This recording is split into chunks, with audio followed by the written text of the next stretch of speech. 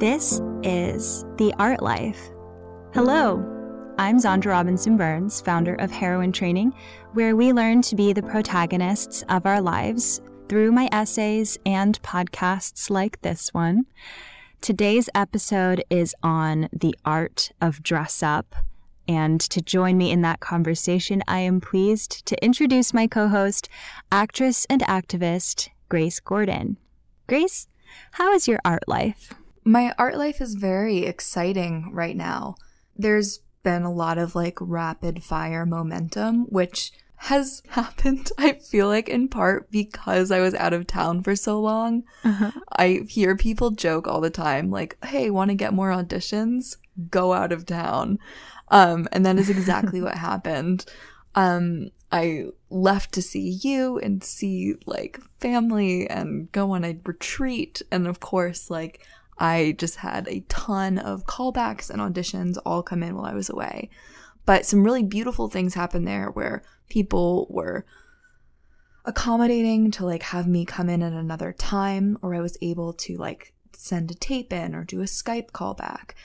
Things that are just more generous than what is expected, honestly.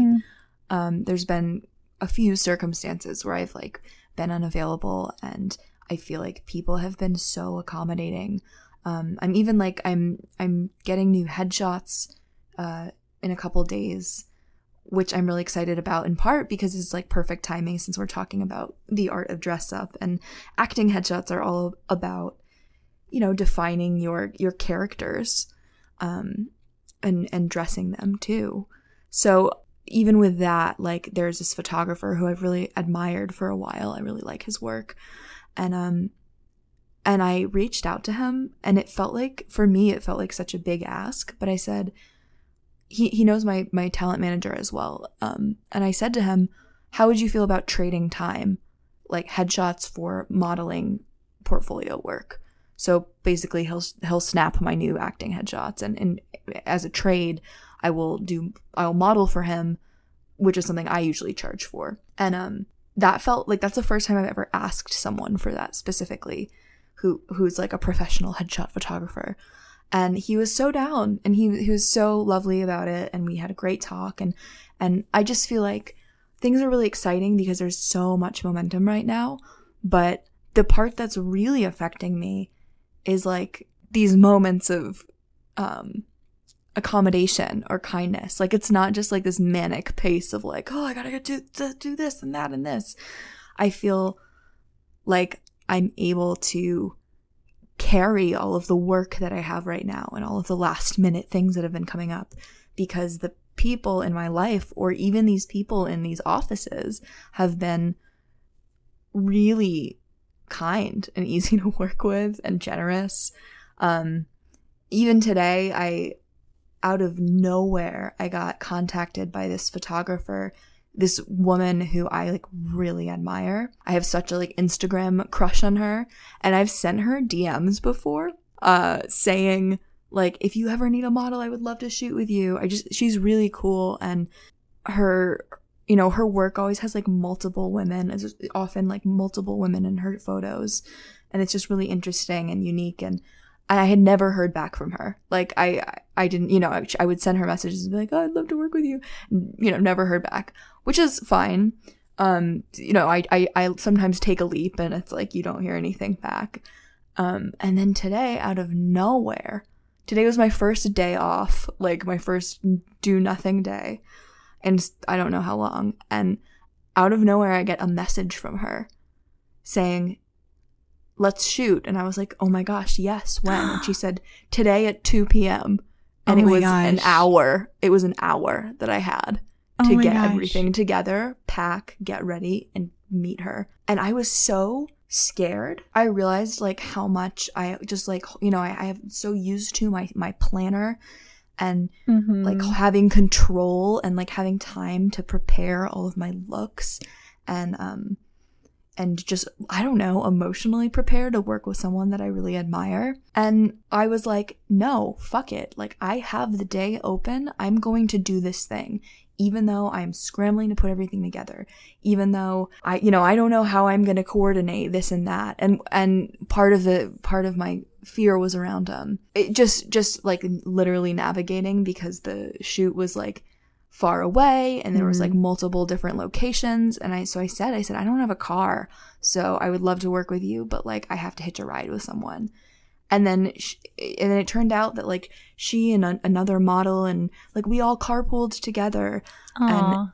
And we like were using different people's houses, and it was like a ton of new people in one day. I met like 20 people, and I was just like really impressed by how people just like lend each other their houses to shoot in and clothes to wear. Like we were all like sharing wardrobe, and all of the other models were just like helping each other out. And it was a great day. It was tons of fun. And I love this woman, Rosie. I loved her even more in person. And I realized that like the reason she didn't respond to my messages before, by the way, was because she's from England and she's only ever here for like maximum 3 months. Because that's as long as her visa will go.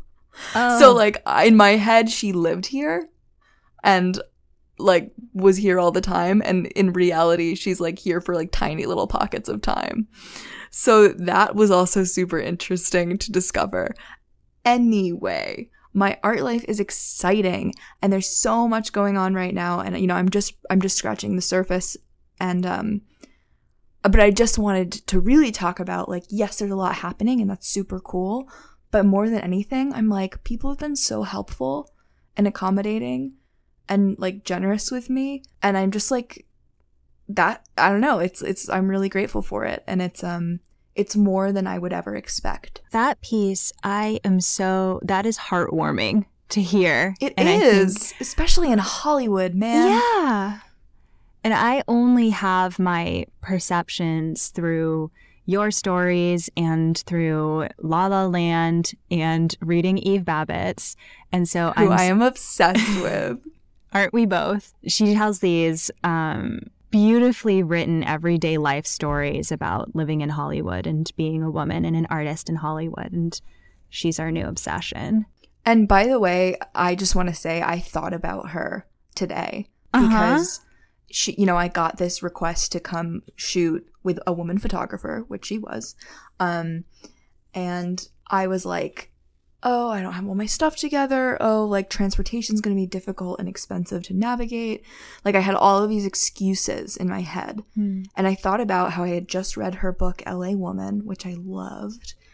And how, you know, you just show up. You show up and you just make the art. And you don't like even, you know, you don't need to have money to get around. Things just kind of work out. Like, or you ask for help and like people get it. Or you borrow, you know, if you need to wear a certain thing, you borrow it from the other girl. Like, I don't know. She inspires me so much. And I thought about her today when I had my moment of like, no, I don't have everything perfectly ready. And I was like, Eve Babbitt's never had anything perfectly ready. She's just fearless. And that is what got me out the door. Well, I'm glad that she's come up, because what I'm most curious about with this story of accommodation and kindness is why, or what changed. And if Eve Babbitt's could feel this way in 1970s LA, then it's not like all of a sudden everyone is fine, there's this cultural shift and it's just different. So I'm wondering what shifted for you, or what has invited this into your art life? Well, I think in part I have just been doing a lot of my own self-development work and realizing the tremendous pressure that I put on myself to do everything perfectly and to do everything alone. And I've had mentors challenge me on that recently, especially challenge me on this story that I have about like having to do everything alone. Like I have such an ego-driven narrative in my head about, you know, getting through every hurdle and just powering through whatever like high and epic lows come up. I have this story about having to do it all myself because like that's what the world is like, and that's what it's like in Hollywood, and that's whatever. The reality is it's not. No one gets through life alone. And if I were speaking to a friend of mine, I would be like, you don't get through anything alone. You ask for help. You communicate with your friends. You communicate with even your coworkers. You are authentic and real long-lasting strength and resilience comes from asking for what you need and being willing to be vulnerable. So I've just realized recently how much pressure I put on myself to have everything in line and all myself. And I've just been gifted with so many beautiful circumstances where people are like more than willing to like help you out. So many circumstances lately. There's so much more that I could get into. And I just feel like maybe it's just the fact that I faced, wow, I have this belief that I have to do everything myself. And I don't want to believe that anymore because it's not true. And just the awareness of this mindset that I had has suddenly brought like so many circumstances into my life where I am disproving that. This is so beautiful. And I think it is really woven together with being an artist. Everything that you're saying is reminding me of the hopefulness that comes with making art, as well as this communal understanding of how hard it is. Like it's all something that we share is how hard it is, and this understanding that we all need help, and therefore an understanding that we'll help each other when we're open to it. And it's so funny that I have this story about being like, the tortured, hardworking artist when it's like any artist I admire and any fictional character I think about in my own like hero's journey. Well, I have to be like this character, I mean, you run a company called Heroine Training, so you understand what I'm saying. Like I look to these women in fiction maybe who like had these epic journeys, and they all had help. They all had friends or family or lovers or whatever it is. They all had people, and that's what got them over the line. And I just feel like I've had the opportunity to ask for that from my life, and I have been given it recently. Yay! Zandra, how is your art life? My art life is getting back to normal, which I love. I have recently returned from my travels. We've both recently returned from travels. I always find it really hard to adjust back to the time zone, traveling from Boston back to the UK overnight. I'm not great at that. And so my sleep schedule is readjusting.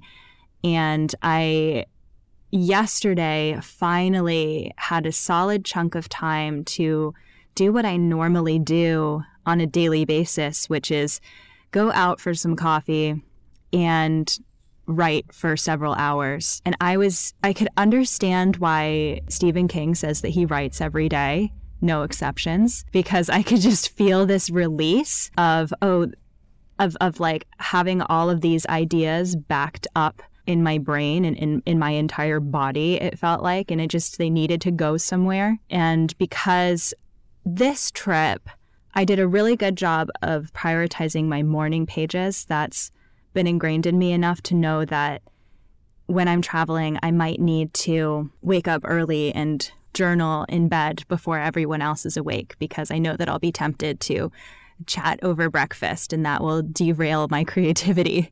But I'm wondering if next time I travel, I should also build in more time to work on my essays and work on my writing projects, because I just feel so much better when I do. I'm so relieved to hear that you sat down to write and it was like relief, because my fear would be like, oh, my muscles are sore, Oh no, I didn't write every day, so now I forget how to do it.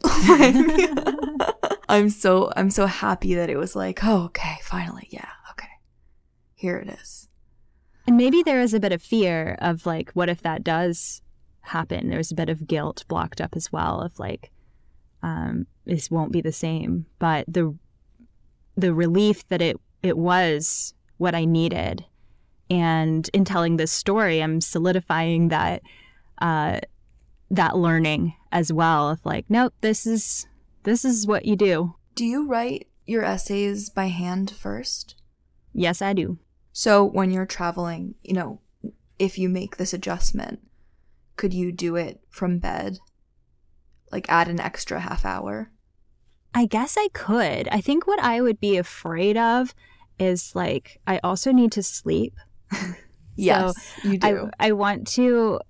I also want to like not do too much work from bed because then it becomes my desk. So I do need that spatial distance. Where journaling is one thing, it's stream of consciousness and I'm sort of waking up or falling asleep. So that's okay. But I worry that if I started working on projects in bed, that might be too far. And then I would just like not sleep when it was time to use the bed as a bed. One of my favorite moments from my travels this time was when you and I got coffee or got lunch. And I was like, I didn't do my journaling yet. Do you mind if we just sit here and I write?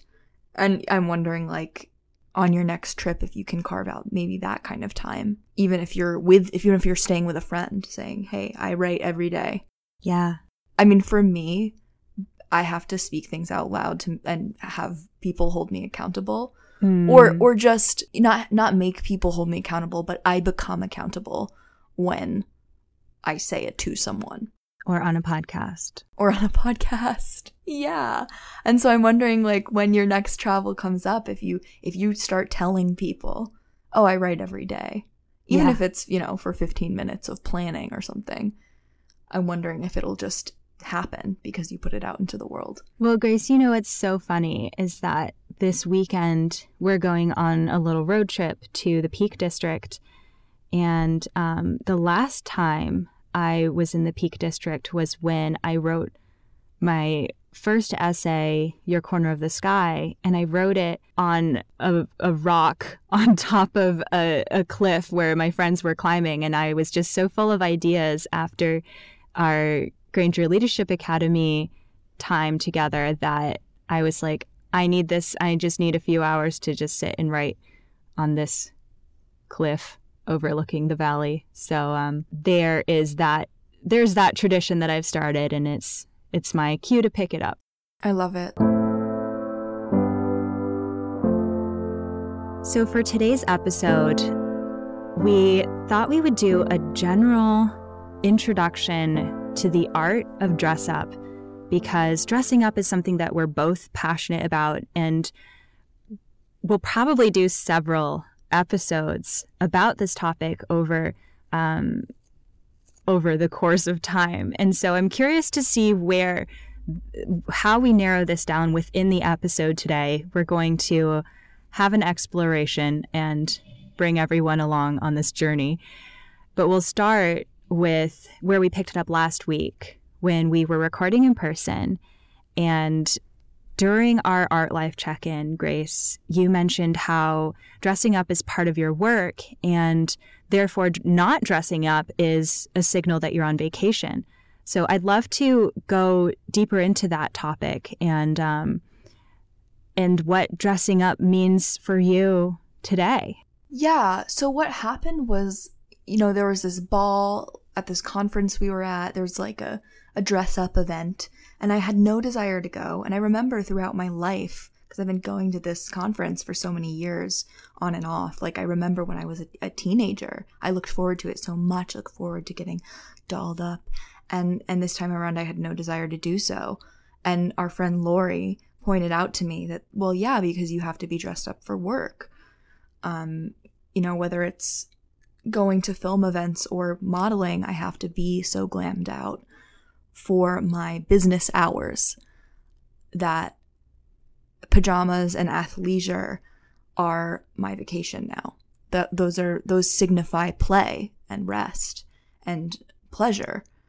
And it was just a really interesting realization to come to because when I was younger, I was, of course, such a girly girl and such a fan of long hours spent in the mirror in the dressing room. And you know, as my creative life has become more fulfilling, as I've managed to, you know, make my art my career, it's like I am meeting that need already. And there was a lot of experiences with this conference that we just went to where I was like, I am meeting the needs in my day-to-day life that this used to fill. Like the talk we had about I didn't need to be in the spotlight. I was happy to be in the audience because I have so many areas in my life where I'm in the spotlight or, you know, in front of the camera. I don't need to be that here.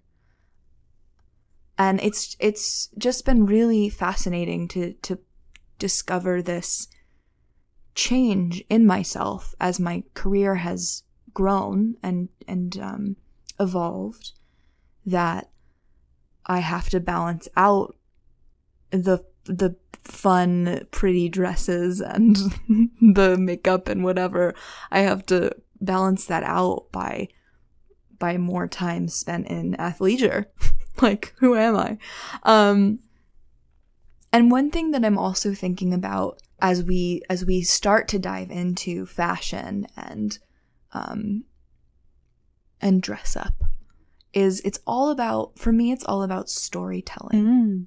I've been lucky enough to have it instilled in me as an actor that the costume is telling the story. The costume is part of the story. Oh.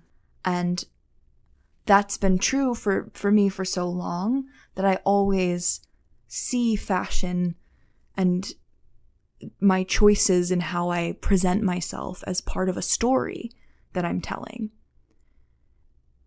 And we all do wear costumes in our day-to-day life. Like, we are communicating stories about ourselves when we get dressed. And, you know, ironically, like I said at the beginning of this episode, like, I'm putting together my wardrobe for new headshots right now. And my roommate has been super helpful about, like, she's like, no, it's too general. You need to be more specific. Who are you? You know, what is your role in this headshot? Like, oh, you're a leading lady, but for what? For film or TV?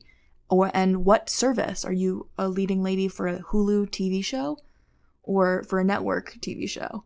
And it was just like, oh my God, those are different things. Those are different outfits. I love getting more specific as I get older with my clothing, and being so aware of what story I am telling with the way that I dress, because the reality is, like, it does matter.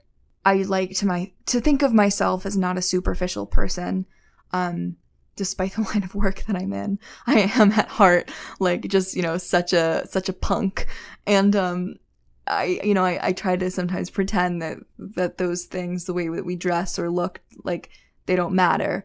And then I watch something like Queer Eye, and I'm reminded that, like, the way that we present ourselves does matter, and it does say something about how we feel about ourselves. And that's nothing to do with beauty standards or being a certain size or, you know, fitting some stereotype. It's just about taking the time to take really good care of yourself and dress in a way that feels good. And so as we have started talking about this as a broad subject, the thing I've focused on most has been, what is a story I am telling with the way that I dress myself. So I can't believe that I have never thought of it that way, because it makes so much sense. And you've just connected a really obvious dot for me, where I write about storytelling, and I write about storytelling as a part of personal development. And in my Everyday Wonderland program, once a month, we have a postcard, which I call The Witch and Her Wardrobe, which is centered around something you can do in 1 minute to be more connected to the way that you dress and therefore more connected to who you are. But dressing for storytelling is just such a more concise way of phrasing that goal. And so I'm still processing that perspective because it's just so perfect. Well, one thing that I love about you is that a few episodes ago, you brought up the fact that you hike or climb in skirts or dresses. You make choices when you're shopping to like buy things that you can also go for a long walk or a climb in. Because in part you're a minimalist, but also like why can't you? Why can't you go hike in a skirt or flowy sleeves? I just always bring up the flowy sleeves because I know you love them. And that inspired me so much that last weekend I was in Colorado and it was snowing and we went for like a long mountain hike and I wore like a pencil skirt, like a warm pencil skirt and sweater set and riding boots and a like big fur jacket. And everyone's like, oh, are you going to be okay in that? And I was great. And I felt great because I wanted to be feminine. And that's something I learned from you. Oh, yay. Well, it's all this this cyclical reminding of like, oh yeah, I did say that. I do believe that.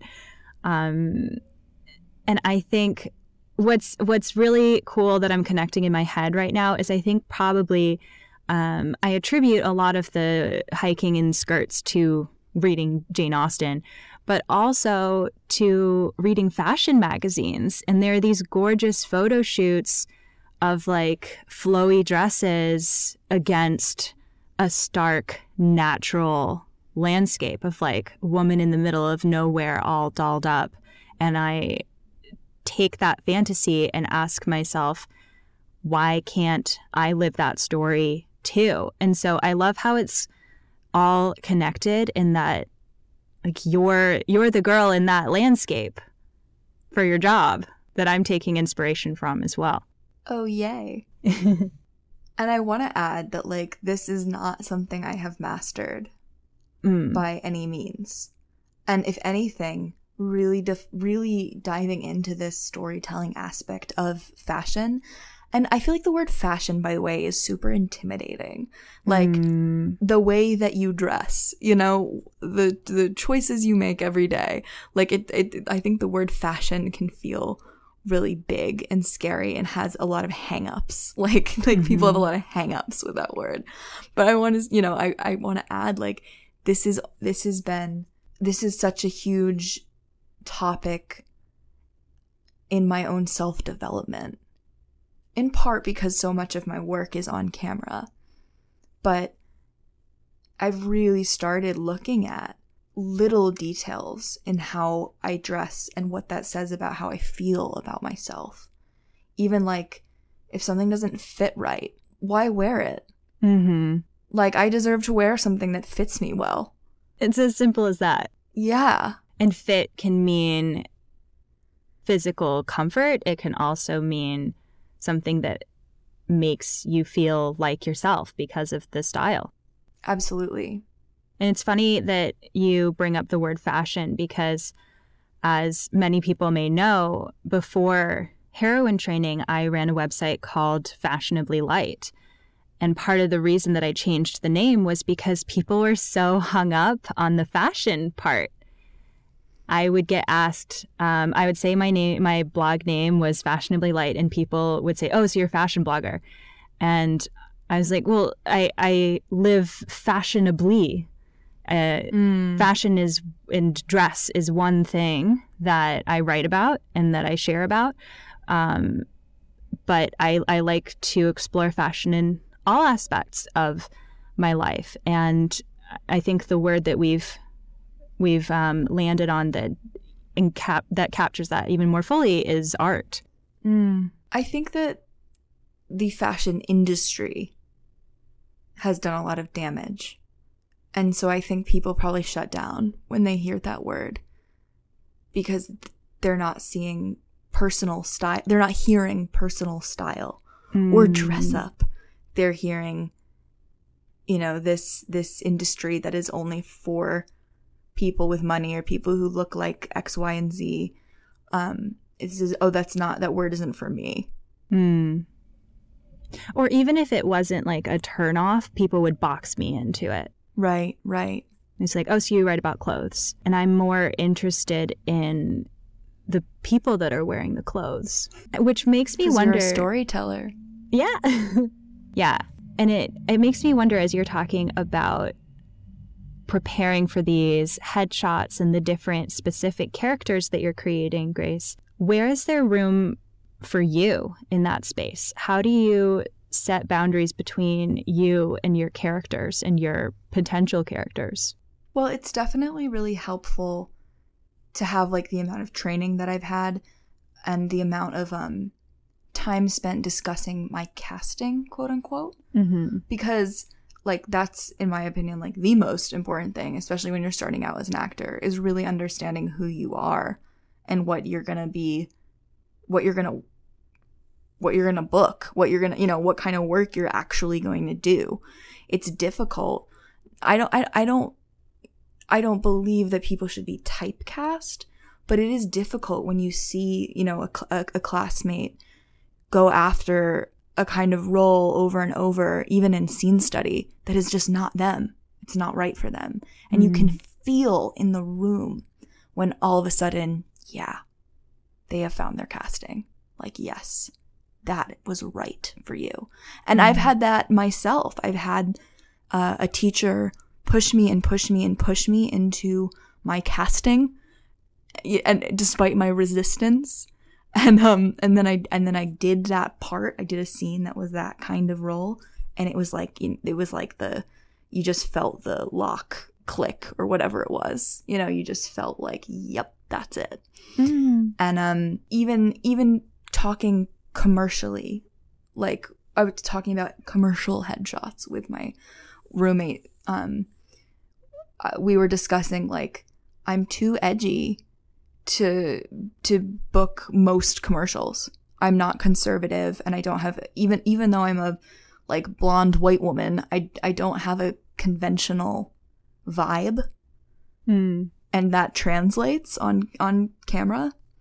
You know, and I think that this kind of conversation can make people feel really trapped, or it can be shame-based. But if you flip the script, it can be really empowering to really know who you are.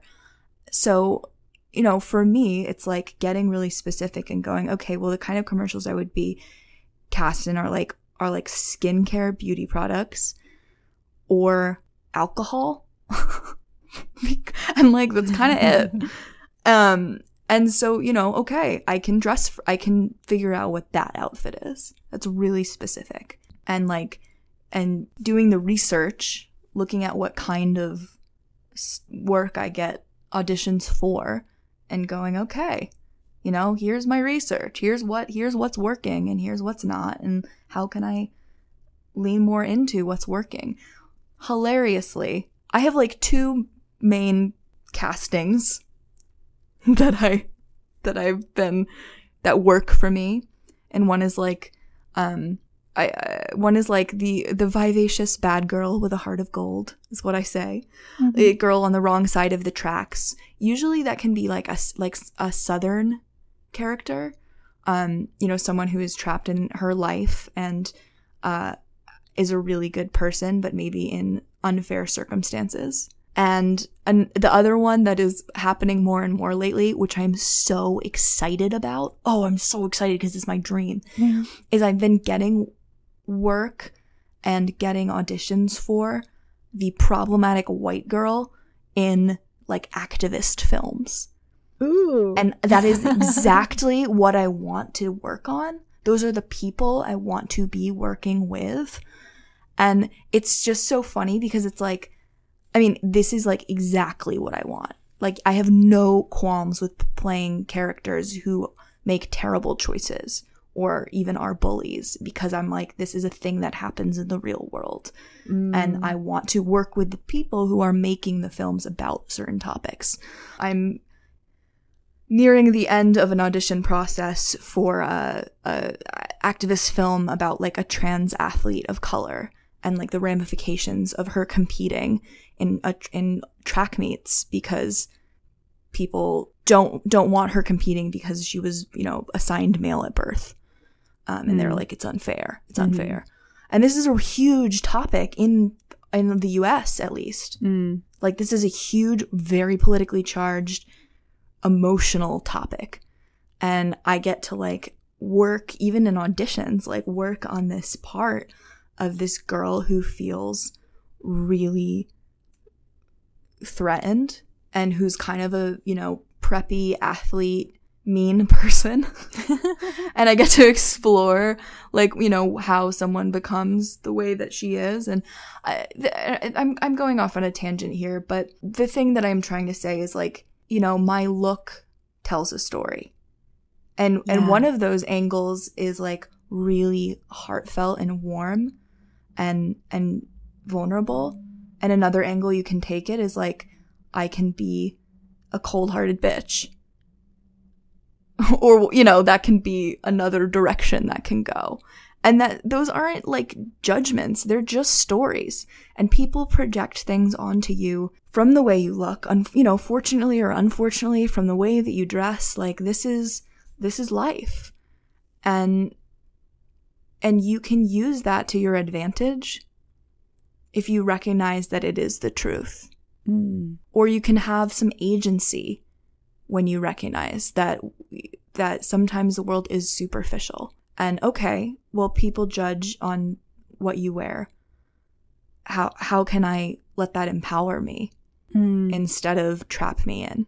Yeah, or instead of rebelling against it and doing the opposite, like just to prove a point. And there have been times in my life where I have rebelled against it. Like, there were years of my life that you did not know me when I had a, like, hot pink faux hawk and wore dirty combat boots. And, you know, like, I was really angry as a teenager at how superficial the world was. I was really angry about it. And I, like, chopped off all my hair and, you know, and wore clothing that was like a big middle finger to the establishment. And that's also cool. That's fine too. But I know that was me fighting against something. And I think I've found, and this word comes up a lot in our show, I think I found over time a way to integrate that fact, that hard truth. I found a way to integrate it into my art and my style, instead of just pushing against it because I think it's wrong. Something that I also really struggled with growing up was femininity, as we've discussed a little bit on this show. But I felt like as a kid, I had a choice between caring about how I looked and caring about how smart I was. Like, you couldn't have both. And I felt like if I dressed like a girl, I wouldn't be taken seriously. And this was such an embedded belief in me that I hadn't even like articulated that decision. It was just what I felt like I needed to do. And so I like really repressed how much I cared about dressing up for many years. And it was only really as a teenager and discovering fashion blogs online, seeing pictures of women from different parts of the world who were dressing as themselves, that gave me this other option of, you don't have to wear the trendy clothes, which at the time was like unironic Mean Girls fashion. It was pretty much just limited to. You don't have to wear a velour tracksuit. And I wrote about this in an essay called "What My High School Never Taught Me About Dress Code," but also like that I went to private schools where what was in fashion was not allowed. You couldn't wear jeans. You couldn't wear a velour tracksuit. You couldn't wear short skirts or shorts. And so I think that was also embedded in me, was this like, that is wrong because my school says it's wrong and I love school. So it was very confusing. I mean, I think it's important to note that like every woman has to go through this to a degree. Like every woman I know has had this challenge of like, if I dress this way, will I be taken seriously? Yeah. And on the flip side, I mean, that's also true for men who are interested in fashion. Fear of the judgment around that. So what I'm wondering is how we've talked about reclaiming dress as empowering. What is that shift? Like, what brought us there? And what can people maybe take away from that? I think for me, the shift can be this idea that you're telling a story and that you get to decide what it is. And I'm not encouraging people to like wear designer, pieces as status symbols, unless that's really what you're drawn to do. That's not the story I'm encouraging people to tell, but it's like, this can be part of your art. And there's it's the George Bernard Shaw quote, I believe, that's like, life isn't about finding yourself. Life is about creating yourself. I think of that quote a lot. And fashion is a huge part of that. The way that we dress can be a huge part of that creation. And I think we can encourage each other and ourselves too to like also take the pressure off and play. Yeah. Like, it's Halloween. When people listen to this, I think it'll be the day after, but maybe you're going to a Halloween party this weekend. And like, you're about to try on a costume and have fun with it. And, what if I told you your everyday life could include some element of that? Oh, some of the best pieces in my daily life wardrobe have come from Halloween costumes. I was gorgeous Mrs. Lovett from Sweeney Todd for Halloween one year, and I got these Victorian high heels and then just like kept wearing them. But I never would have bought them for me. But I've collected a lot of little accessories and pieces from that started out as costume pieces. So have fun. I'm certainly going to be thinking a lot about this over the next few weeks. And this is, of course, a topic that we have so much more to dive into. But I think the biggest takeaway of our conversation today is just that this is an opportunity for creativity and like getting some power back in your own life story. Do I even need to ask, what is the art life? The art life is a story. I don't know if we can do much better than that, so I'll reiterate. It's your story. Art life is your story. The art life is storytelling. It's an ongoing storytelling. And something that I'm really enjoying about this conversation is hearing how your story has evolved and your style of dress up has evolved with it. So it checks out. It checks out. And I'm so curious as the years go by and our art moves forward and evolves, how our style, our personal senses of style will continue to change as well. Here's to what's to come. And I'm also curious about, I'm glad we just dove in to this topic. As you suggested, Grace, let's just do a general one on dress up, and then our discussions around this topic will evolve over the episodes as well. So I'm curious to see where we take it next. And I'm curious what people want to hear about. Yes, definitely. On this topic. Like, I think that we could potentially, hopefully, get some really great feedback about like specific parts of fashion, of dress up, of whatever it is relating to this topic. I want to know what people want us to talk about, because there's so many different things. Like, we can talk about the daily uniform, we can talk about dressing up for your creative practice, we can talk about more about, even talk more about stereotypes and how you can play with that. There's so much to talk about fashion, and I want to know what our audience is actually interested in on this subject. You can find all the contact information for us in the show description, and at the very end of this episode, send us an email, tag us on Instagram, and send in your questions about art in general. We love hearing from you, and thank you for continuing to keep in touch with us. Zandra, as your audience so clearly desires to engage with your work, where can they find your current blog, essays, and thoughts on fashion? My current website is Heroine Training. You can find it at heroinetraining.com. And you can also subscribe there to receive my essays and writings in your inbox every week. And I post them on Instagram as well at Heroine Training. And it's that time of the month when it's best to join Everyday Wonderland, as we're starting a new theme soon. So Everyday Wonderland is my membership program for finding wonder where you already are, away from screens. I've talked a little bit about the wardrobe aspect of it during this episode, and there are so many other pieces to what we do there. For November, our theme is comfort, and we'll be exploring it through digital postcards like the Witch in Your Wardrobe one, each with 1-minute calls to adventure. So you can read more about that at everydaywonder.land and join through my Patreon, patreon.com/heroine training. Grace, where can people find your art? My art is mostly on Patreon right now and Instagram as well.